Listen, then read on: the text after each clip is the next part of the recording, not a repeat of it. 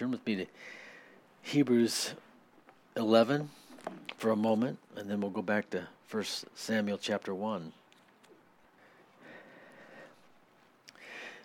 We'll pick it up in verse 30. By faith, the walls of Jericho fell down after they were encircled for 7 days.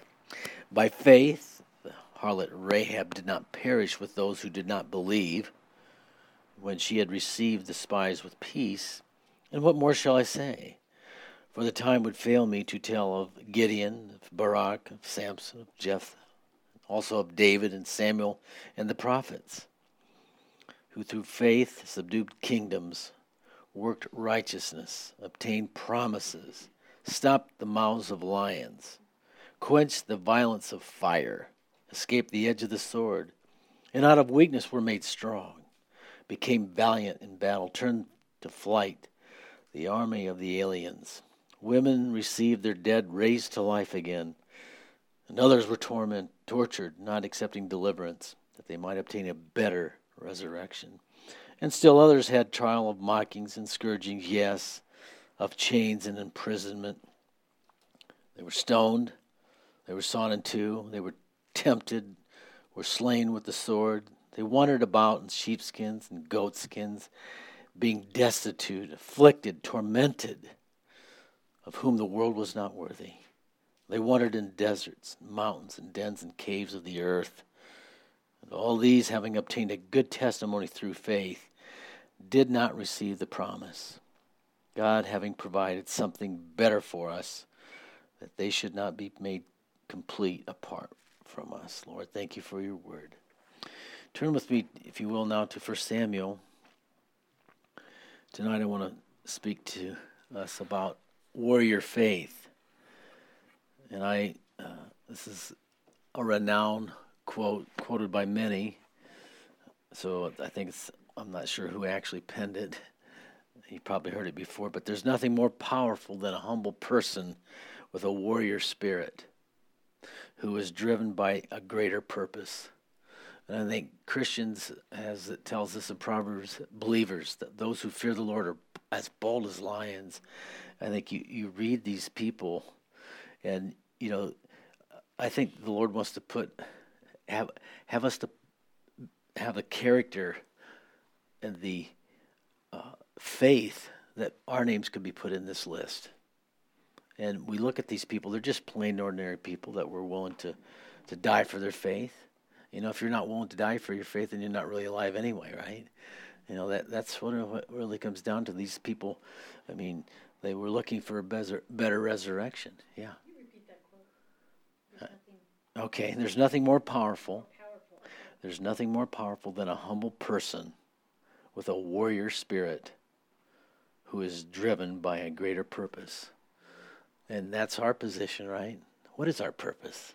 To live for God, to image Him, to fulfill the purpose and destiny for which we are created, for however long we're on this earth, right? So tonight I want to look at Samuel first. We've covered the list there.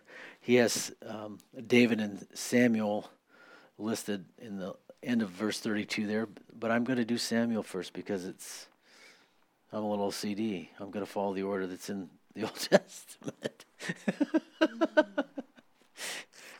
I start getting a little, jerk a little bit there. You're getting out of order there, But think about, this man, Samuel, and he's a really special guy. His name means ask for or ask of God or heard of God, and this guy was prayed for.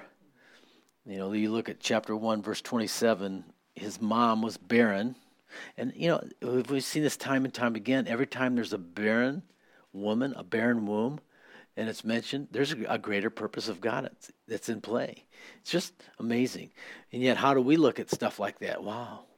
Kind of like everybody else used to look at it. Well, wow, you must not have much faith. You're cursed by God. You don't have any kids. Oh, that's just, how could you do that to someone? You never know, as they say, everybody has to play the hand they've been dealt, right? And to pile on someone that's probably, and this is what was happening in her life. She was getting piled on by the culture, by this other wife. And so God brought her to that point. You think, well, that isn't fair. Look at all the suffering that she went through. But God used that. And because she was loyal to God, she was loyal in her heart to the Lord, she was brought to the point where God wanted her because God needed a man. This is how I see it. And this may be not completely accurate, but as I see it, okay? So it's kind of my interpretation. God kind of brought her to the point where she would pray this kind of prayer. Lord, I don't care about having a family. I don't want to have a barren womb. And if you will give me a male child, a man child, I'll give him back to you. And God was just waiting for that moment to come. But look how much pain and sorrow that had to happen in her life to bring her to that apex of pain, so to speak. I mean, every year going up there, man, she's getting hammered by Penina. That's just terrible. But and then she gave back to God what God gave to her. There wasn't any possibility in her mind. She knew that God answered her prayer. Verse 27, for this child I prayed, and the Lord granted me my petition which I asked of him. Therefore I have lent him to the Lord. As long as he lives, he shall be lent to the Lord. So they worship the Lord there. There was no thought, I don't think, in her mind that she was going to have any more kids. That whole sorrow and pain and that heaviness of the culture of not being able to have kids was gone. That burden was lifted. Nobody could mock her anymore. Nobody could make fun. Nobody could look down upon her.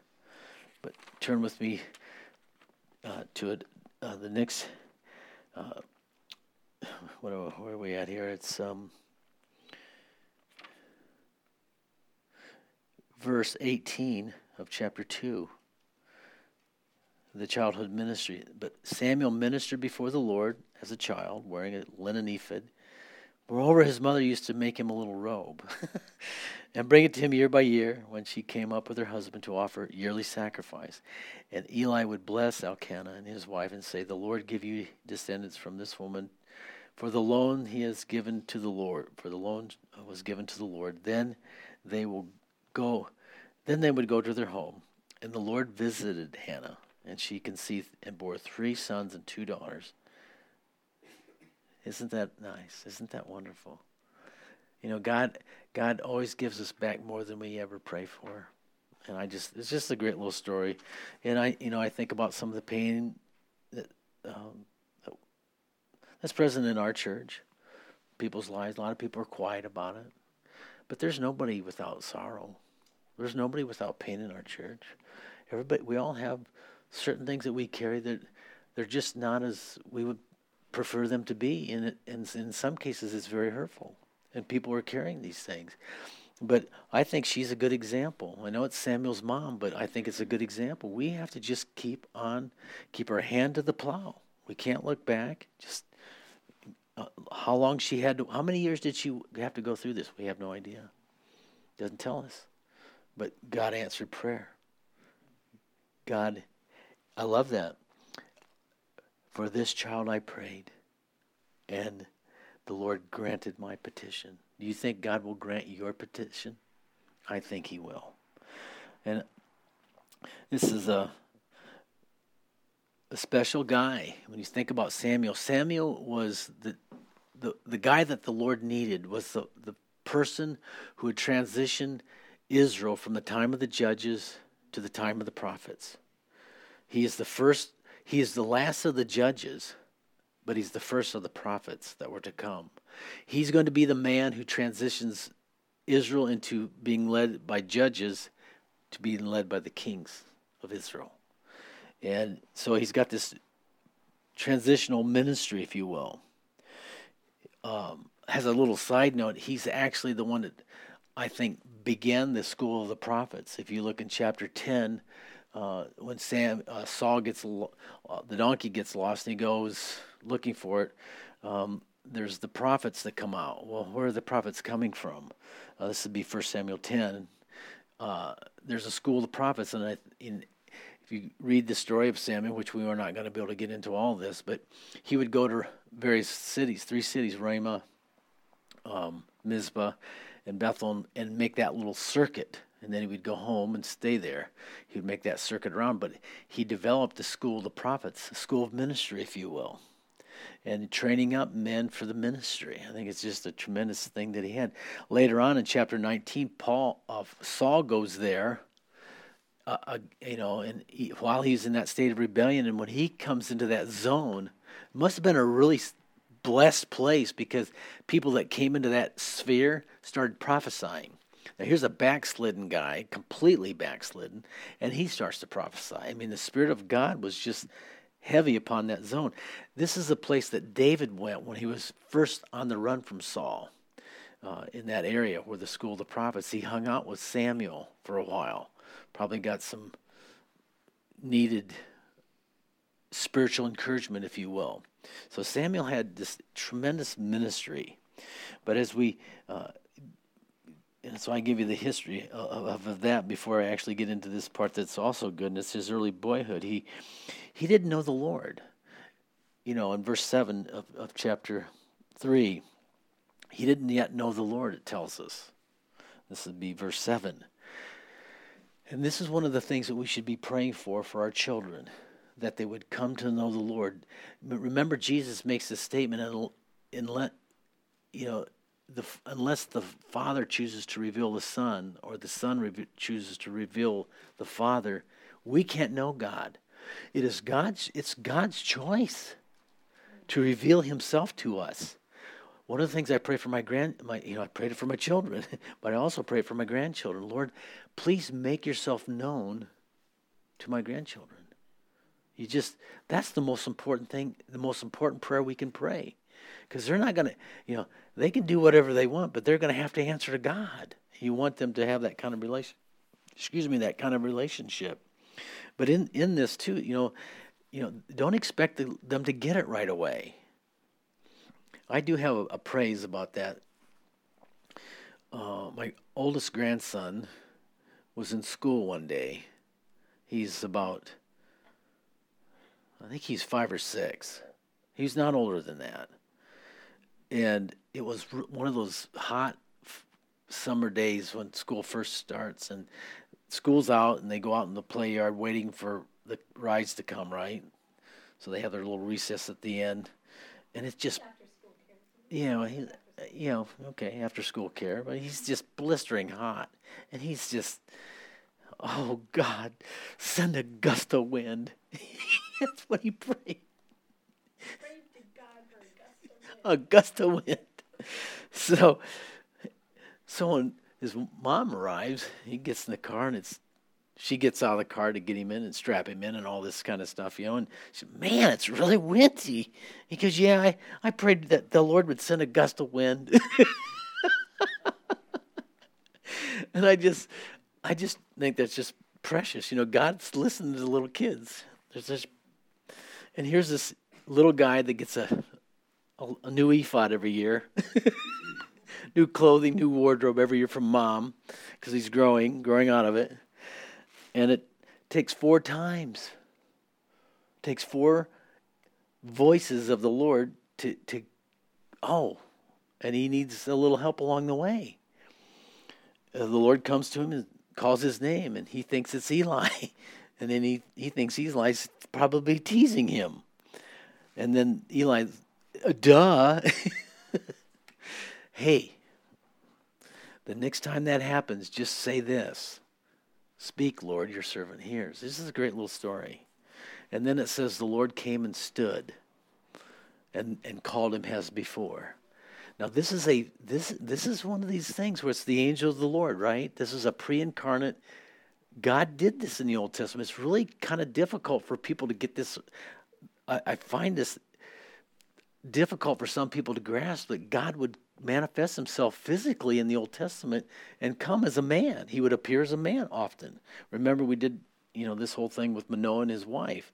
And this man of God came. He was really awesome, handsome, awesome look. You should have seen him. Right. Well, next time he comes, let me know, So this is an important thing to grasp. And so, anyway, in this encounter that he has, the Lord throws him into the deep end of the pool. And I've been accused of that with my kids as they were growing up. Just, you're going to learn how to drive, get behind the wheel, let's go. Well, you got your permit, let's give it a whirl here. We won't talk about it any more than that.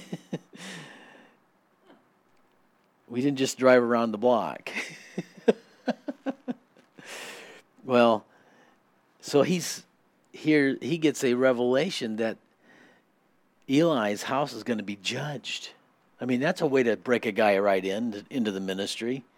This guy's a toddler, essentially, maybe a little older than that. Maybe he's 12. I don't know how old he is. Doesn't say. But your first prophecy, and think about this for a moment. This is the high priest. This is the guy you live with. This is the guy that's instructing you, dialing you in on everything that's important in the ministry and the offerings and all of that, and you're going to tell him that God's going to judge his house. That's a pretty big load, wouldn't you say? Verse 19 tells us that Samuel grew up, and the Lord was with him, and none of his words fell to the ground. See, that's the thing. That's how you know if someone's really of God or not. Does what they predict. And the prophets of old, one thing wrong, you're a false prophet. I wish we would apply that today, because there's a lot of people saying this and a lot of people saying that, and there's no checks and balances. And you know what it does? It brings confusion. It breeds a false hope in people who are trusting in something that may not happen because, so-and-so said. When you say, thus saith the Lord, and this is what we did in the Pentecostal church. I've uttered prophecies before. But I'll tell you, couple, that's it, in 40-some years. But it happened. So you got to be really careful with this. And the Old Testament was pretty strict, and this is what that means. None of his words fell to the ground. So that means whatever he said, when he said, thus saith the Lord, it happened. And we need that kind of authority in the church today, because that kind of authority produces the fear of God, which is really needs to be a little bit more in the church today, at least from my perspective.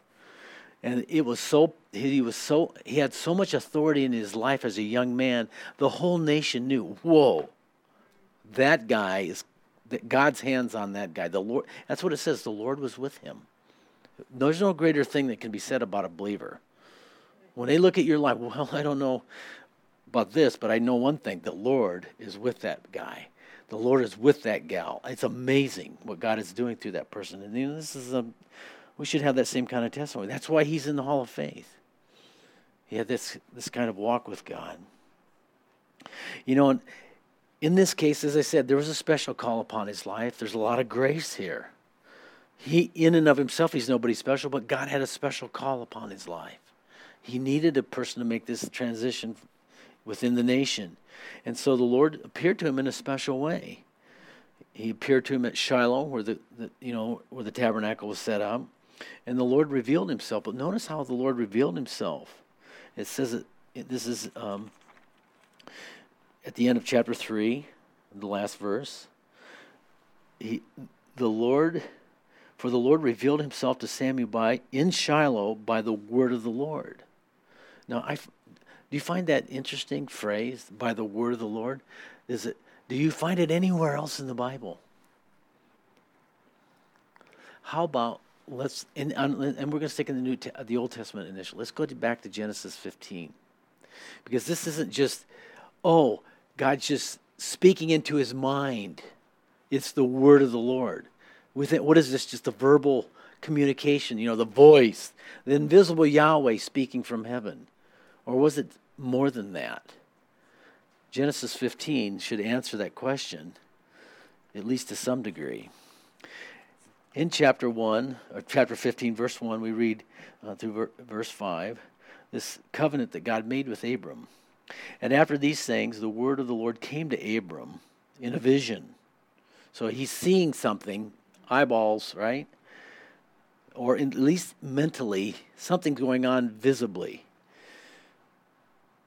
Saying, do not be afraid, Abram. I am your shield, your exceeding great reward. But Abram said, Lord God, what will you give me, seeing I go childless, and the heir of my house is Eliezer of Damascus? And then Abraham said, look, you've given me no offspring, and indeed the one born in my house is my heir.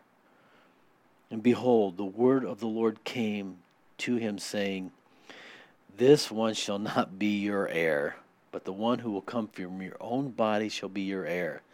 And then he brought him outside and said, look how towards heaven, and count the stars if you're able to number them. And he said to him, so shall your descendants be. Now, we've already established that the word of the Lord came to him. But notice in verse 5 it says, he brought him outside. This is a physical manifestation. A voice doesn't bring you outside. He brought him out. He's in the tent talking to him. That's the picture I get. Hey, come outside and take a look here, fella. Look up there. This is okay. Who picks up on this phrase, word of the Lord, in the New Testament? Anybody want to guess? How about the Apostle John? In the beginning was the Word, and the Word was God, and the Word was with God. The same was in the beginning with God, and all things were made by him, and nothing that was made without him. And then what does it say in verse 14? And the Word became flesh. And so this is an important part of understanding how God has revealed himself. And if you think about it, it makes perfect sense. You know, again, I refer to this an awful lot, but Exodus 23, the angel of the Lord, my name is in him. He's going before you. Judges chapter 1, he came to Bochim and he said, look, he spoke to them. We have the angel of the Lord, as we covered him last week with Manoah and his wife. So there's this physical presence of Yahweh recognized by the nation. And then we also have the voice. You'll see that in several different occurrences. It's really not hard to track down. You can find proof text for this. Jacob, when he's reciting how the Lord blessed him and led him in his angel, there in 47. And then we have Exodus 3, when he has this encounter with Moses at the bush. We have the voice, and then we have something else going on there. It seems to be a physicalness. The bush is on fire, but it's not consumed. There's a lot there. So when you look at the pronouns there. So leaving that with you for your own study. I think the thing that's important when we think about the concept in the word of the Lord, I think it's important that we understand. Samuel's a good example. He's a little boy. He's ready to crash, but he's quieting down and he's listening, and he hears the voice of God. He doesn't recognize it initially. And I think we have to be trained. My sheep hear my voice, and they follow me. Now, not every voice I have that goes through my head, probably 99% of it is not God. I'm pretty sure of that. But I think he wants to train us so that we hear the quiet, still, small voice. And we learn to detect that, the voice, as we go this way, the Lord speaks, Isaiah 30. You'll hear a voice behind you saying, this is the way, walk you in it. And we need to be, and there's just something about being at peace, having a calmness in your life, having control of your faculties, and just in a state of just trust that when God speaks, it's clear. I get it. I'm going to do it. Here we go. And, doesn't mean you might not have some apprehension about what you're doing, but you just know that God spoke to you, and that's all you really need. And again, we see here in chapter 4, the Ark of the Covenant's lost to the Philistines because the priesthood is absolutely in shambles. The leadership is absolutely a train wreck within the nation. Eli has failed miserably as the high priest, and God simply just executes what he said to Samuel and another man of God that had come and given this sentence to Eli's hearing. And he judges it. It comes to pass. In chapter 7, he becomes the judge and the leader of the nation in that sense. He's got a message for the people because they have no leadership, because they have backslidden once again. They are now being hounded and trampled over by the Philistines. And his message is a message of repentance. If you'll just turn to the Lord.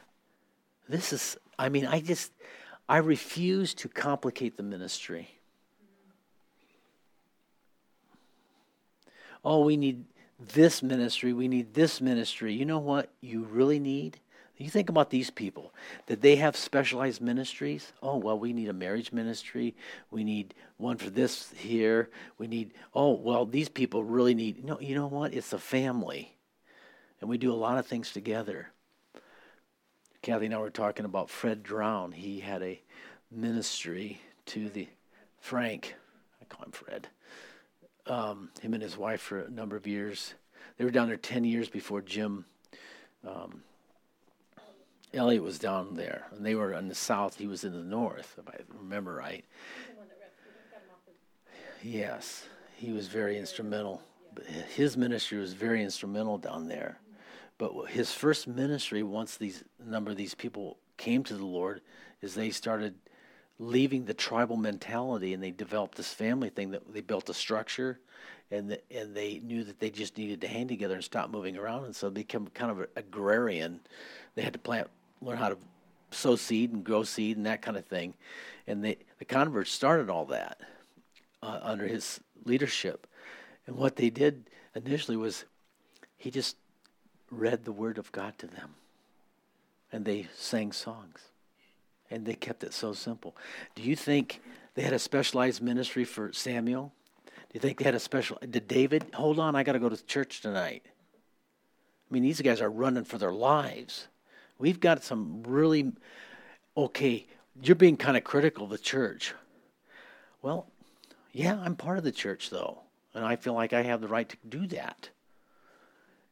If our ministry, the way we do ministry in the Western culture is so effective, then why are we in this state that we are? Something's not right. Something's out of order. The priority must be the Word of God. Amen. It must be prayer. It must be fellowship. If we want to form other ministries and keep that as the basis, I'm all in. But if it's just to entertain people and try to, whatever we can do to get people through the door and entertain them and help them to feel better about themselves, I'm not sure what the motive is. It's nickels and noses, right? I'm not going to go there. It's more than that. There's more important things than that. I will never forget what Chuck taught us.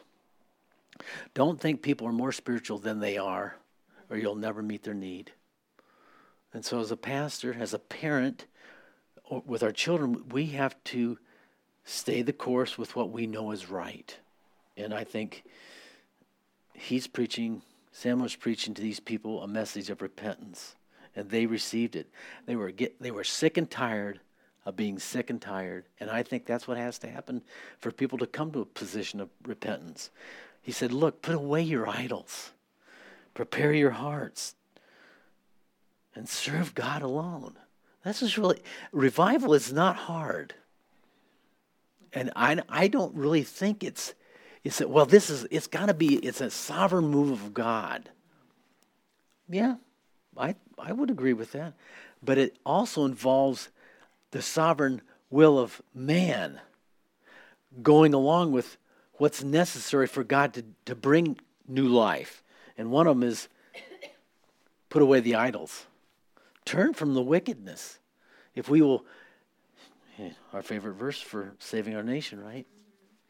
If my people who are called by my name will humble themselves, right? Turn from their wicked ways. Oh, well, God's church would never have wickedness in it. Really?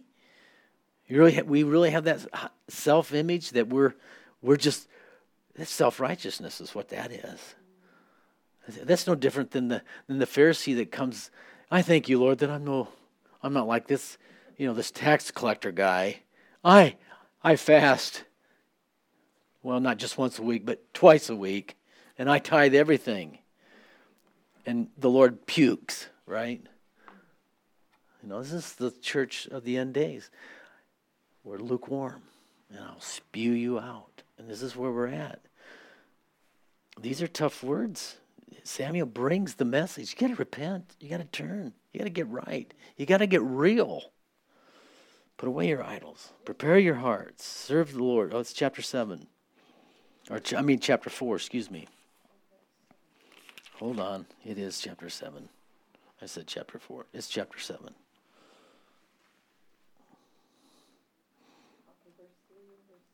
Yeah. And you know what? With that repentance, and this is what I love about this, because that all really sounds like a heavy, but with every heavy that God may lay on us, which we feel is probably heavy because it means we got to give up our idols. People consider that heaviness. Oh, wow. That's legalism. No, it's wisdom. If you want God's presence, you're gonna have to seek it. So look, if you do this, I will deliver you. I'll deliver you from your enemies. And look what God did. The people responded. Probably not everyone, but a number of people responded. They drew water, they fasted, and they confessed their sins. Now the idea, I think, here about drawing water is that they're going to fast. You got to have water and you got to have food to survive, but they're going to abstain until Samuel's interceded for them. They're serious. When you fast, you're showing some earnestness before God, that it really means something to you. Now, I have to pray for that because I like to eat a lot. I like to eat often, whenever I want, whenever I get hungry. And I like to drink when I'm thirsty. And so it takes a little, I have to, Lord, I'm a wimp. Help me get a grip here.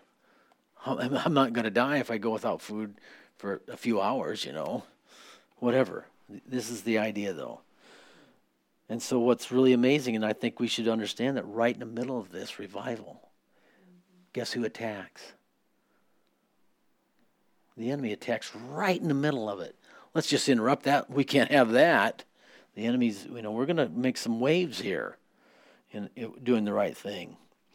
And the Lord answers Samuel's prayer. And the Lord thundered with a loud thunder upon the Philistines, and they were confused, and Israel overcame them. And I decided this is going to be my prayer against the wicked and rebellious in our country. A little tongue-in-cheek. But seriously, why not? Why not exercise childlike faith? And you know what? Lord, bring a thunder.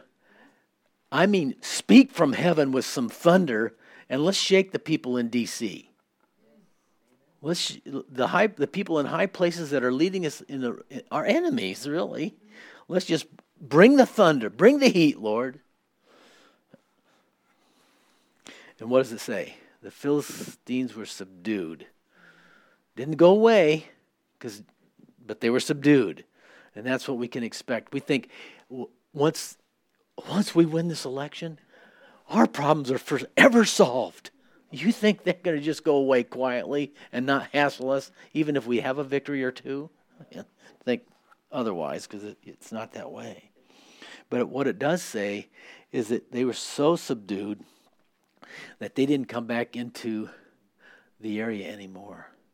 And actually, if you look at the map, Mizpah, where they were at when this was going on, that's kind of into the mountains was where they initially shoved them back. They were confused. They went on into the Shephelah, which is the valley area between the mountain range and the Mediterranean Sea. The Shephelah, the valley, the rich valley where they grew the crops, Ekron and Gath, and it blew them out of there eventually. God answered their prayer because they had a good leader. They had a praying people. They had a people who returned back to the fear of the Lord, and they put away the idols. I don't think these people went back and started serving their idols. I think they stayed true. There was a good move of God in that regard. So there's a lot there for Samuel, but I also want to move quickly through David. Otherwise, we're never going to get through the book of Hebrews. David, obviously, we talk a lot about him, so I'm not feeling like I'm cheating you too much. If you go from chapter 16 of 1 Samuel here to the end, chapter 30, that's his pre-king days. So chapter 16, he's anointed by Samuel, and he comes on the scene in that as a young boy, the shepherd boy. And he's already being anointed as a shepherd boy to be the next king. Just a matter of time. Chapter 17, he has a fight with Goliath. 18 and 19, he's persecuted severely by Saul beginning at that point for a number of years. In chapter 20, he develops a friendship with Jonathan. 21, he flees from Saul. 22, he begins to lead 400 societal rejects. I just find that all these rejects. Do you think you look at Calvary Chapel, and that's one thing that God has done is I'll put myself in that group. I'm a societal reject. I'm a reclamation project. We got some of these guys, man, they were in prison, dope heads, brain damage, healed, anointed, and used by God to just turn the world right side up again. This is amazing grace. But God gave him favor. There was something about David that they just like this guy was a leader. He just had that thing about him that, wow, the guy's, he can sing. He's got a good heart. He's humble. He's bold as a lion, and he can fight like 60. I mean, this guy he's not intimidated by anything, and yet he's got a humble heart. It's amazing. It's that whole warrior spirit. It's amazing. How God uses that. In 23, his men fight to save Keilah. In 24, he spares Saul's life. In 25, he listens to Abigail and doesn't do something stupid.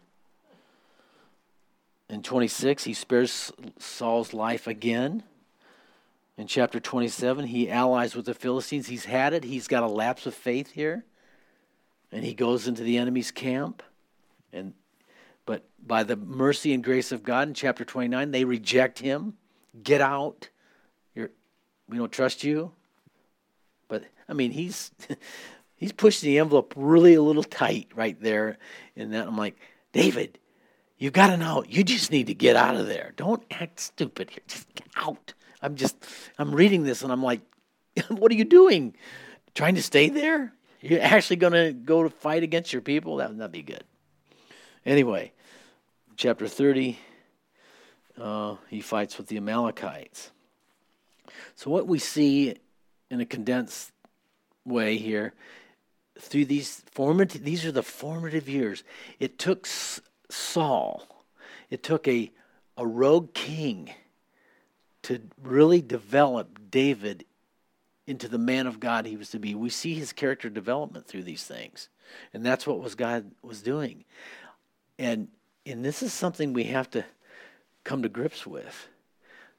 We think if we're suffering, the natural thing for us to think and to go there, and the enemy whispers in our ears about it, is that the reason why you're not blessed like you want to be is because God really doesn't care that much about you.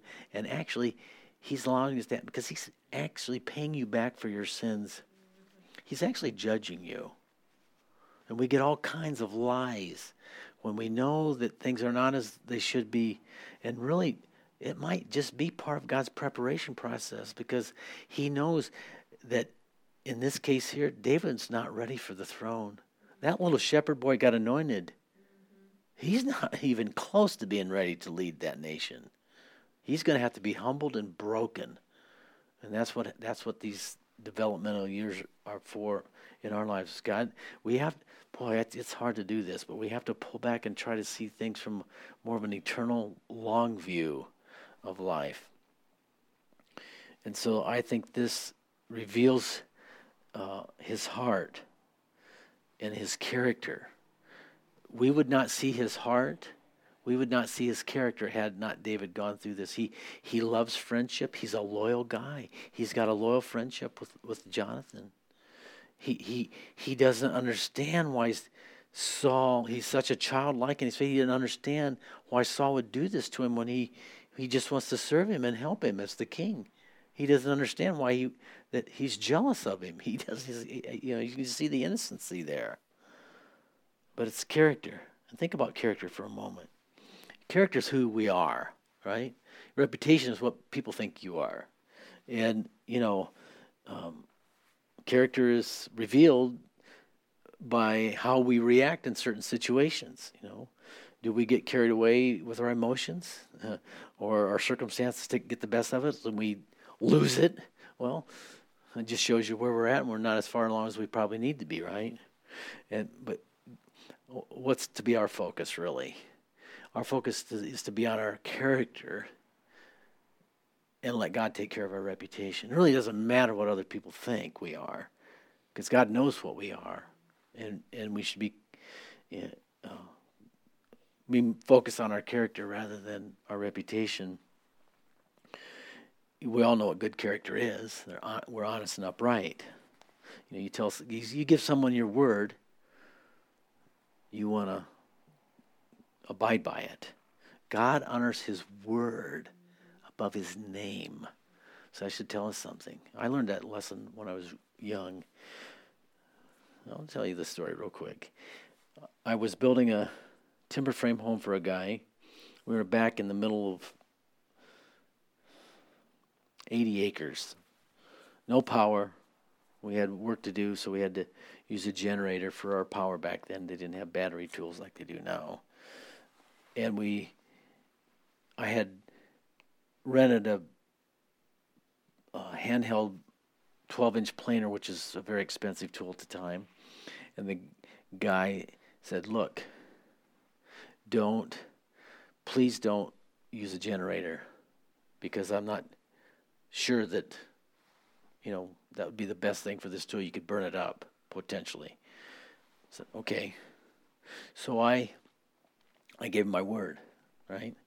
So I needed power back there, and I knew the generator we had for all that we were doing back there, that a little generator wouldn't do it. So I went and got a generator I rented a generator from a farmer. Big one, run lots of wattage. And I thought, well, that's just like having a power back there, is what I thought in my mind.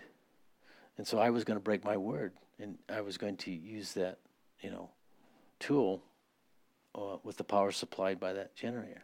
Well, on the way there, this was such a big generator that I had to pull it behind my truck.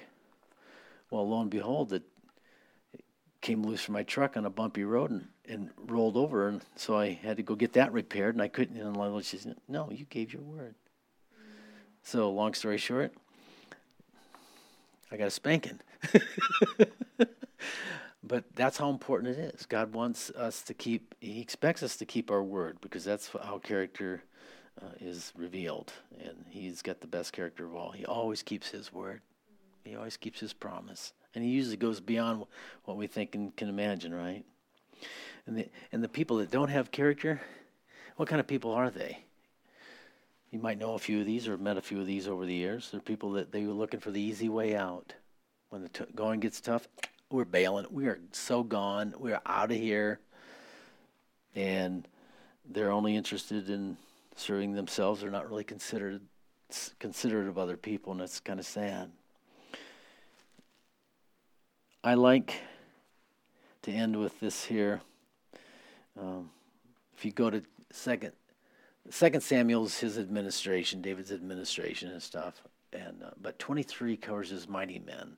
Did a Bible study through all those mighty men. That is a great little Bible study, by the way. There's some bad boys, and I mean that in the sense that they were highly skilled warriors. These guys, I don't know how to pronounce this guy's name. He's a Japanese martial art guy. He died in 1969. I can't remember. It's Vashibi's his last name, I think, if you pronounce it like that. But he had this quote, and it's true of people who have character, who have put the time in to become skilled and develop their character when it comes to being a warrior. Quote, he says, "Those who are skilled at combat do not become angered. Those who are skilled at winning do not become afraid. Thus wise men win before the fight, while the ignorant fight to win." And this is what happens to someone who qualifies himself through faith and character to get into the Hall of Faith. All these people that we look at in chapter 11, they knew how to fight the good fight of faith. They knew how to just keep they're not going to lose their cool. God's in control. I don't know how God's going to do it, but I trust him. And that's really the same. Just go through the list. Read through these 40 people, or how many of them are listed? Amazing. They were skilled at trusting God. They had their warts. They made mistakes. We make mistakes, but that doesn't disqualify you. They were loyal to God, and that's what matters. And may we learn to be loyal to God. Father, we thank you for your word. We thank you that you are faithful to us. We thank you, Lord, for these examples, Samuel, David. We've been given so much, Lord, in these examples, and we just pray that we will be men and women of faith, no matter how much pain and sorrow, and no matter how much preparation we have to go through to become the people you want us to become, to accomplish the purposes that you have. Lord, strengthen our inner man. Fill our hearts with faith. Fill our hearts with courage, Lord. Give us boldness. Give us your spirit, Lord. Give us a humble spirit before you, a trusting spirit, Lord. You've been kind. You've proven yourself so faithful, Lord. We have no reason to doubt anything you ever say to us. Just deliver us, Lord, from unbelief. In Jesus' name, amen.